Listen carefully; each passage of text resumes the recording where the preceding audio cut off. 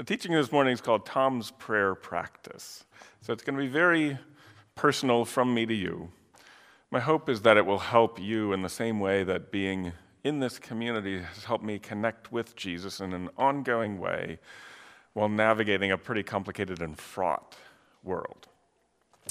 So Jesus, one of the primary ways that he is identified in the stories that we have about him is as rabbi, which literally translated means teacher. The way that Jesus teaches is in part through communicating information, telling his listeners truths, ideas about God, about how to navigate life.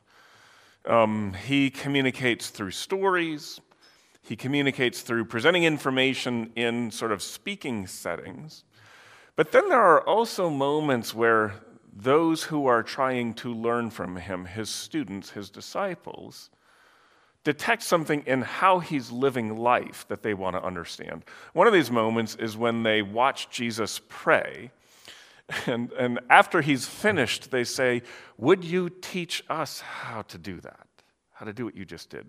It's kind of a puzzling question because praying and different prayer practices would have been a part of the fabric of life for them, something that they did when they went to their version of church, to synagogue, something they would have been taught to do on their own. But they must observe something that happens for Jesus that is different than what they're used to. It seems to me that they must observe Jesus coming out from his prayer practice, being different, in a different state of mind, a different attitude towards the world, perhaps a kind of hopefulness or, being enlivened that is better than what he was like when he went in. Maybe he's less mad at them, more able to navigate their confusion and difficulties. Who knows? But they respond by saying to him, "Would you teach us to do what you just did?" And so what I'm sharing with you this morning for me is my experience of having had that happen here in my practice of faith. So I grew up in Christian practices where my experience of prayer, I would call it, was largely externalized. And if not externalized, to me seemed, tepid, ineffectual. So for the most part, the prayer practices that I would have learned in my youth were, God, please fix the world so that my life goes better. Right? Would you please modify the ills of the world, the things that are making my life difficult, so that I don't have to suffer as much? There was very little of what I would have, looking back on it, what I would have thought of as sort of connection. God, would you help me perceive you, know that you know me? God, would you come into my internal world? I grew up in both an ethnicity, the Dutch, and a practice of Christianity oriented towards something more conservative, which just generally was kind of afraid of the internal world, right? Looking within was just going to produce trouble. You didn't know what was going on there, and if you did, you would try to ignore it or deny it or deflect attention away from it. Maybe partly why I became a psychiatrist, the inner world, who knew, But my prayer practice avoided that. We instead put weight, and this is, in the grand tradition, one grand stream of Christianity, we put weight on the text. I inhabited a tradition where the name for it for 500 plus years is sola scriptura. We acknowledged Father, Son, Holy Spirit, but really everything rested on the perfection, the awesomeness, the wondrousness of the Bible, the text. It was all we needed to build our faith on. It was the sole pillar. So, surprisingly, I actually navigated through a reasonable portion of life pursuing this way of faith, sola scriptura, God fix the world and please don't pay attention to what's inside me. I made it for quite a while, right? But then things began to happen. I, following on the heels of many others, came to realize that the text wasn't perfect in the way that I needed it to be perfect to pull off this way of doing faith. It wasn't all the words that we've ascribed to it over time: inerrant, internally consistent, completely divinely inspired. It was never meant to support the weight of belief and faith in the way that I had wanted it to, I and many others. It also came to be the case that life is just hard. It's filled with fraughtness. It's filled with systems-level fraughtness. It's filled with just fracture and brokenness. And then I, from time to time, am just a bad person, right? I do things that are harmful to me, harmful to those I love, and I keep doing them. And just going to the text or trying not to do them or saying, God, would you fix the world out there so that it's not such a problem that I'm bad? Those things don't work. And so it came to be the case that this way of structuring my life of faith was less and less effectual, just came to work less and less well for producing goodness within me, for helping me to be a contributory person to the world in a good way in the settings in which I was expected to contribute. And so what I'm going to share with you today has come to me through my life in this faith community. It turns out that there are plenty of people here who are following on the heels of many, many others for whom their practice of faith was not dependent on just the text or on their intellect. And so I was around people who were putting into practice ways of encountering God that were unfamiliar to me. Truthfully, that made me a little uneasy, but I would see the effectiveness for them of contemplative prayer practices, of routines, ways of imagining God, ways of pursuing connection to God that were working better than what I was doing. And so over time, I began to pay attention and do my version of how did you do that and participate in the offerings of this kind of teaching and instruction. And so I want to present to you this morning, and this comes, my wife and I were on vacation. And so what I'm going to talk about this morning has come into being and continues to be shaped, over a period of probably 10 years. So it both follows a rhythm that is in the church tradition, but it's also quite idiosyncratic, right? It's very particular to me. So my hope as I present it to you is not that this will be something that you would take verbatim, but that it might produce some inspiration, some ideas, some helpfulness. And a part of why this has become meaningful to me too is just life under COVID, right? It just makes everything stressful, makes everything harder, heightens up the fraughtness of life. Like everything that, was at a scale of 3 out of 10 on the anxiety rating just sort of automatically goes up to 5. And then the possibility of contributing in a world, of doing that part of what makes life worth living, right? Making the world a better place in all the settings where you can do that, are expected to do that, it's harder.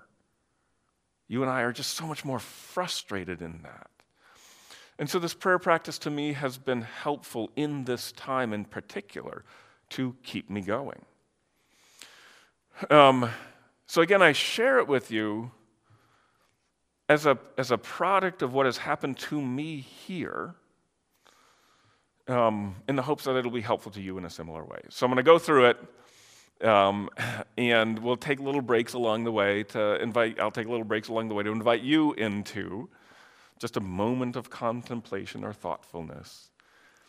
And hopefully by the end, you will come out with something that might be helpful to you. Either inspiration to just give prayer practice, a daily prayer practice, a try. And if that is a part of life for you already, maybe some little nudges or tweaks or modifications or inspirations for things to add, okay? So, you can just show slide 1. So I'm kind of a systematic thinker a little bit, and so my prayer practice, some introductory notes. This is designed for me to be able to do it in 10 minutes or less at the start of my day, okay? It can go longer if something takes hold, but if I have time before I head to work in the morning, I can do it in my home. Otherwise, I just do it in the car. So really simple, low level. The intention is to produce as many ways for me as possible to perceive Jesus. As many triggers as possible in it for me to comprehend, apprehend, come into contact with Jesus, and to then hear Jesus speak to me, to have an encounter with the person, the being of God through Jesus. I have 3 different components of it, each of which takes just a couple of minutes. For me, I can use all of them, 2 of them, 1 of them. I can mix and match. I have a particular order that I go in. So I'm going to take you through them and just describe them along the way, okay? So you can go to the next slide. The first one is what I call the Jesus litany. So this is based a little bit in church tradition. There is a prayer called the Jesus Prayer, which is a very simple prayer that's essentially, Lord Jesus Christ, have mercy on me, a sinner. Lord Jesus Christ, have mercy on me, a sinner. Now, the way this was originally sort of brought into Christian practice many, many centuries ago, you would just repeat that again and again and again and again, like as you went through your day. So I've taken that as a launching point, so there is some rootedness of my practice in Christian history and tradition, but then it's kind of morphed. So I'm just going to read these 3 refrains, and then walk through them with you. So, Jesus of Nazareth, anointed one, Son of the living God, walking on the water, have mercy on me, a sinner. Jesus of Nazareth, anointed one, God from God, attuned to the cosmos, have mercy on me. Jesus of Nazareth, anointed one, God, God, God, calling me up into the cleft, grant me peace. So you can feel that there's a rhythm to it, right? I start with Jesus of Nazareth. It's one of the tensions in interacting with God as God comes to us through Jesus is the humanness and the divineness, like a person and God. And there can be a press to do one to the exclusion of the other, right? That's where we often go in our thinking or what we wrestle with, what people across time have wrestled with. So it's important for me when I start to try to perceive Jesus, to encounter him, that I encounter a living flesh and blood person who existed at a specific moment in time, who inhabited a culture, who inhabited a family, who inhabited a geography, who lived at a specific point in time, so that I am interacting with somebody who is flesh and blood like me, but unique, particular. Then given the particularity of Jesus, there's the anointed one. So Jesus Christ means anointed.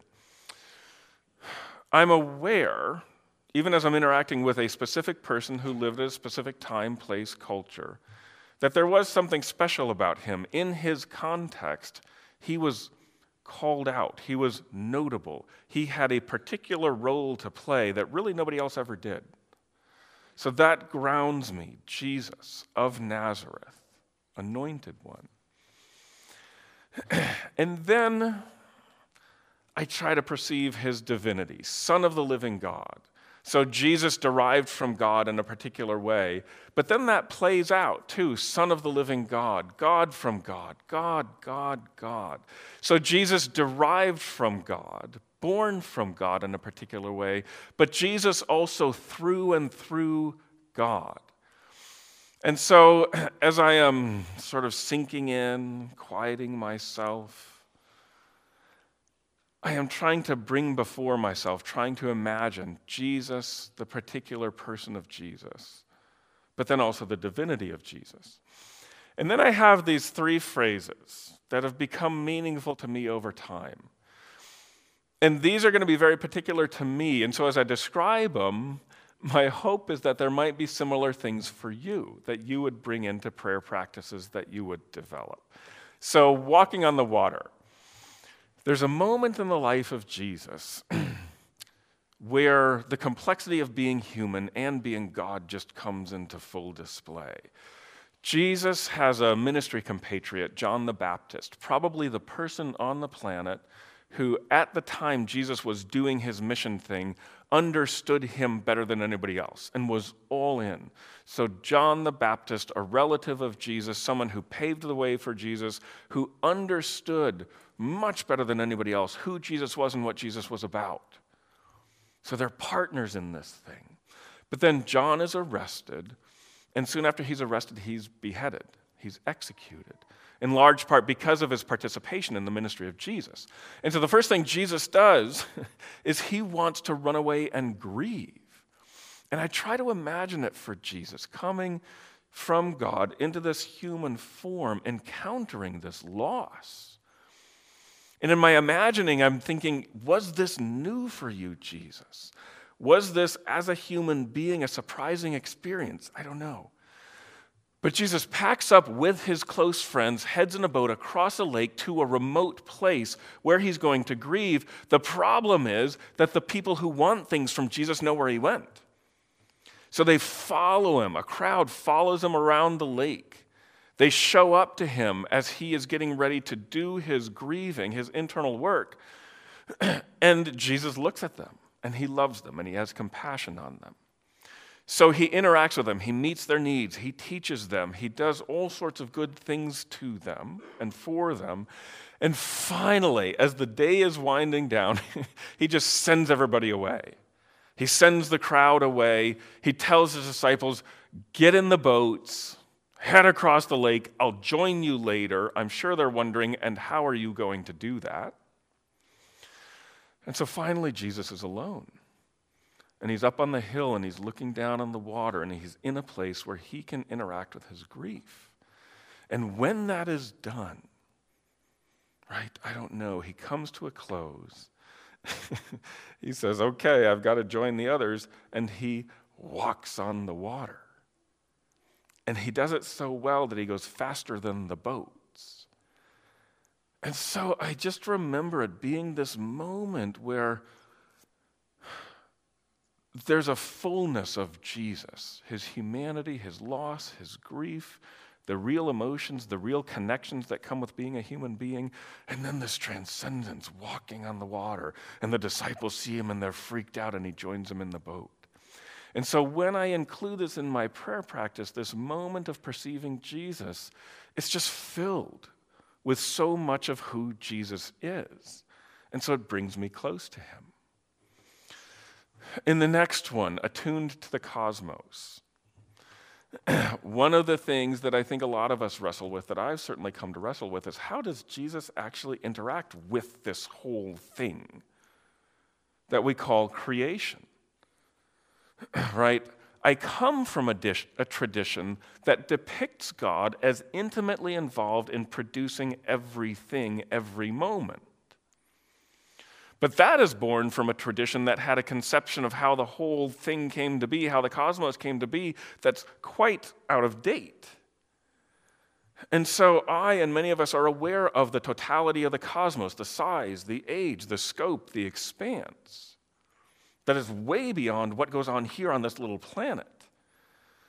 I'm also much less certain about how God interacts with it all. How does God interact with producing it? How does God interact on a moment-to-moment basis and causing what happens to be? And it's also the case that through my experience in prayer practices, I have a deeper perception of God as aware, of God as a being who is paying attention, And because of God's nature, it's kind attention, it's knowing attention. And that awareness of God knowing you and knowing me and knowing the cosmos, being perfectly and completely attuned to what's going on, is just remarkably life-giving. And so that becomes a part of how I try to interact with Jesus. I have this sense of Jesus being aware of the totality of it all, and in that being aware of me. And that deepens my connection to him, my appreciation of Jesus. And so then the last one, calling me up into the cleft. So this is a very personal story. Our youngest son has been a climber. Right? He likes rope climbing cliffs. And because he's an enthusiast, he's inspirational to all of us. So he brought us all into climbing as a thing, not something I'm particularly gifted at. But about 3 years ago, because of his enthusiasm and his bringing us into it, we went climbing at Devil's Lake State Park in Wisconsin. Okay? We were there on a day, I think it was like May. And it was just beautiful, this stunningly beautiful place, these kind of purpley colored cliffs towering up above, surprising for the Midwest, surrounded by tall pine trees, blue sky, crisp, cool morning air. And so my son and his friends set up ropes for us to climb, and we do some climbing, and I get on my first climb, and in the middle of the beauty, it's clear that I just can't do it, right? It's like, it's not a hard climb. And I've climbed some in other settings, but it's about a 40-foot climb, so not that high, and I'm 6 or 8 feet up, and I just know I'm essentially done. Like, I can't make it. But my son is holding the rope for me, and he's very kind with the rope, because what he does is whenever I make a little incremental advance, he just tightens the rope. And sometimes he tightens a little extra to help.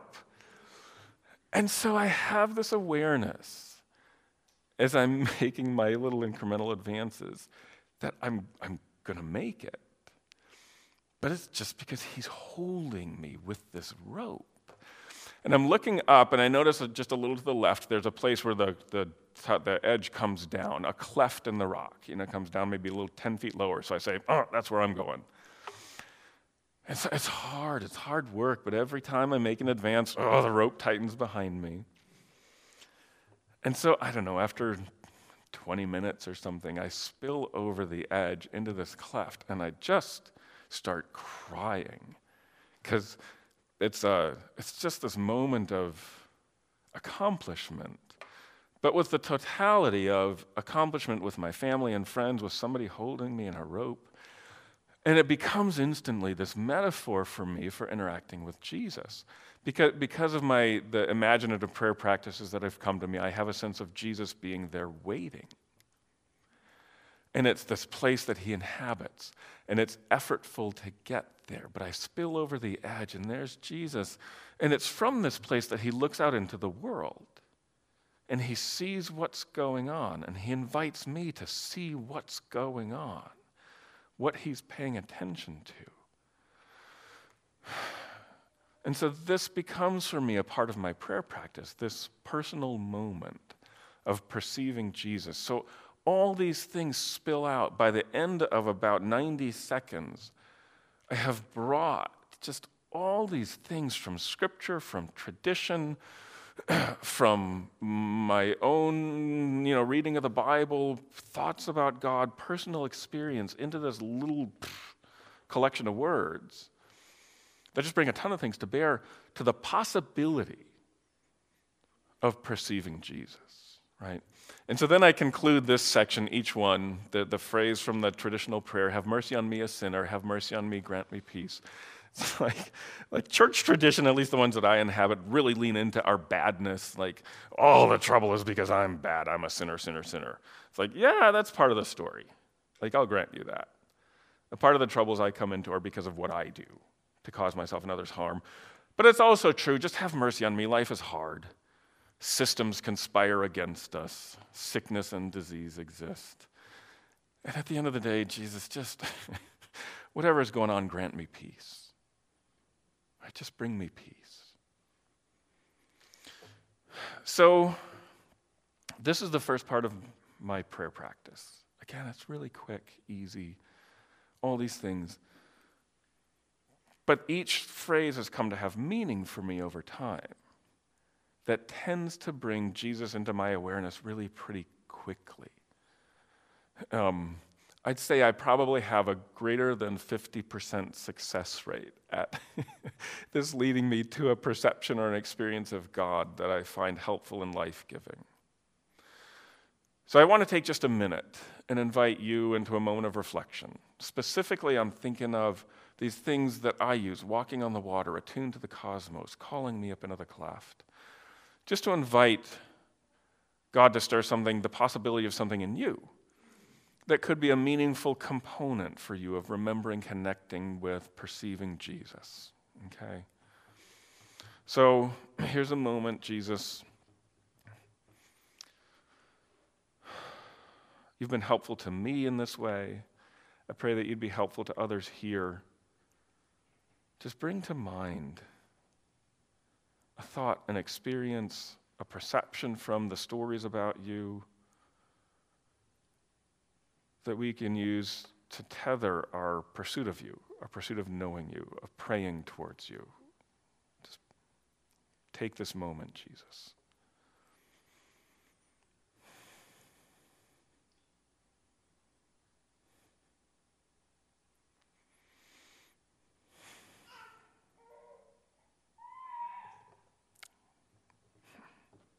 Amen. So now on to module number 2. You can show the next slide. There are a couple of scriptures that guide this part of it. Search me, O God, and know my heart. Test me and know my anxieties. See if there is any tortuous, crooked way in me, and lead me into the ancient way. That's from a psalm. Then from Jesus. Come to me, all you who are weary and are carrying heavy burdens, and I will give you rest. Take my yoke upon you and learn from me, for I am gentle and humble in heart, and you will find rest for your souls. For my yoke is easy and my burden is light. And then from Peter, cast all your anxiety on him, because he cares for you. So I have just many experiences from my youth and from growing up that have stayed with me in ways that are not happy. For example, I had a really good friend who lived across the street from me when I was growing up. He and I were the same age. My brother was 2 years younger. I was of a temperament where I really wanted to be appreciated or valued by people who I looked up to, which meant that I kind of did whatever this neighbor friend said I should do, a part of which was be mean to my brother. So, yeah, that's sad. And you can I can tell, even as I say it to you, that it stays with me. It is a part of my inner world. This way of relating to others whose approval I wanted, and then in that setting, actually perpetrating harm against those who I loved. And so this thing in me was carried forward into other aspects of life. It wasn't just this one-time event when I was 6 years old. It was a part of the structure, the fabric of my internal world. Now, of course, I didn't pay attention to that until later in life because I wasn't supposed to, because of the culture that I grew up in. And because when I looked there, I didn't like what I saw. But a part of my coming into awareness, both as a person of faith and just in trying to address these things that would produce difficulties for me in life, was paying attention to my inner world. Some of that has come through counseling and therapy, which has become a part of my practice of life, some through prayer practices. But how that comes into my daily encounter with God is I have come to realize that I have a way of conceiving of what's in me.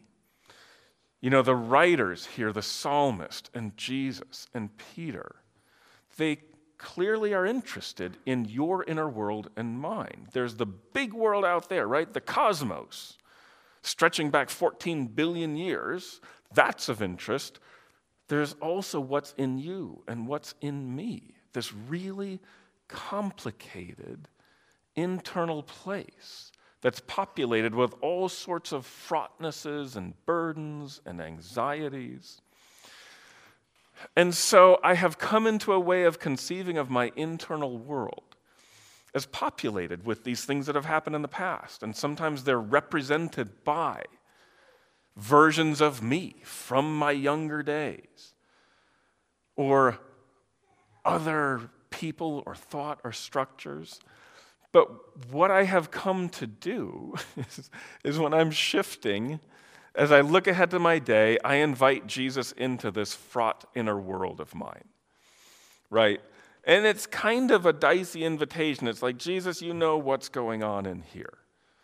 And for a while, it would kind of make me nervous because my conception of God was of God as a scrutinizer, God as someone who was kind of dour and disapproving and who needed things to be just so.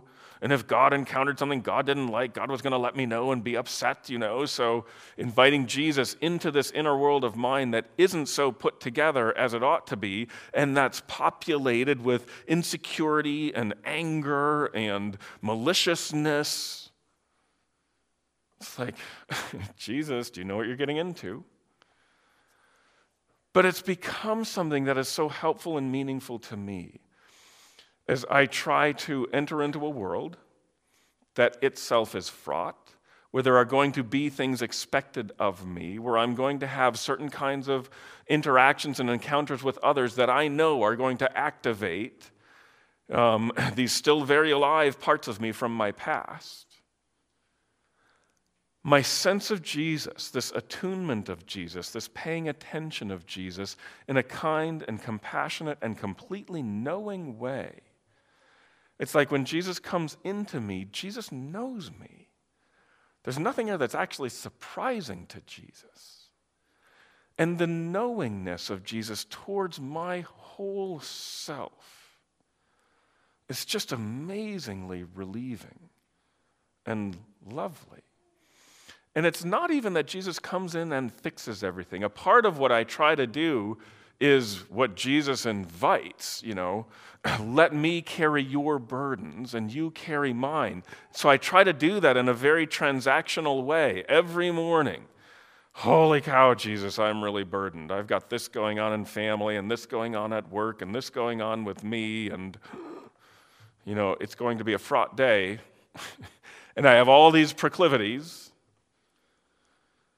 So Jesus, as much as possible, I'm going to give you the burdens that I carry and take from you whatever this light one is that you have for me. But just that experience of being completely known within myself is so life-giving and freeing, helpful. So it's a really simple invitation. Let's just do it again. Take a moment. So, Jesus, here we are, just populated with more complexity and fraughtness than we'd like to admit. Would you come in and see us? We just bring our whole selves before you, Jesus, all of who we are.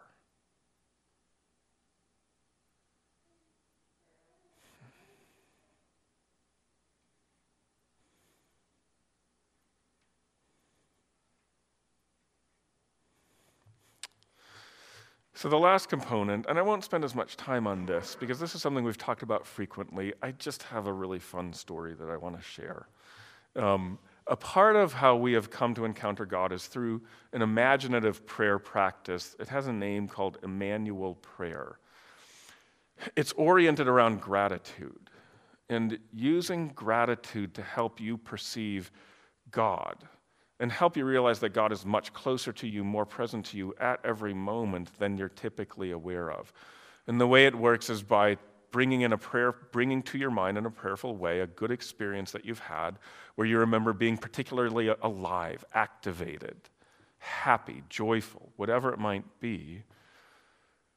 Kind of paying attention to that, describing it, fleshing it out, And then just doing a little bit of extra work to see, was God present to me in that moment in a way that I wasn't aware of? And we come into it with the belief that God is present, that God is a source of goodness, and so believing that God actually was. And it can be just, again, a really helpful way of knowing that God was close to you in a moment, which then makes you immediately aware, oh, I bet he's present to me now too. So I'm going to just share with you one of the ways that this works for me. When I'm doing this prayer practice in the morning, I will often just use a moment that has become familiar to me so that I don't have to think deeply and come up with another one, and I use that as a way to perceive Jesus present. This one, my wife and I, we were on vacation recently. We were swimming in the ocean. I was swimming. She was walking on the beach. So I was just swimming by the shore. I had a simple mask and a snorkel. So I was in the water, and we saw something I'd never seen before, which was squid. Now, squid, I am sure, are from a different planet. Because their shape is just weird. There's no body shape that's like a squid shape, and they have a fin that goes along the length of they're shaped like an almond. And then they have this fin that goes along, and they have tentacles, and they change color just really rapidly. But what caught my attention when I was looking at the squid, there were about 8 of them, and they were strung out in a horizontal line.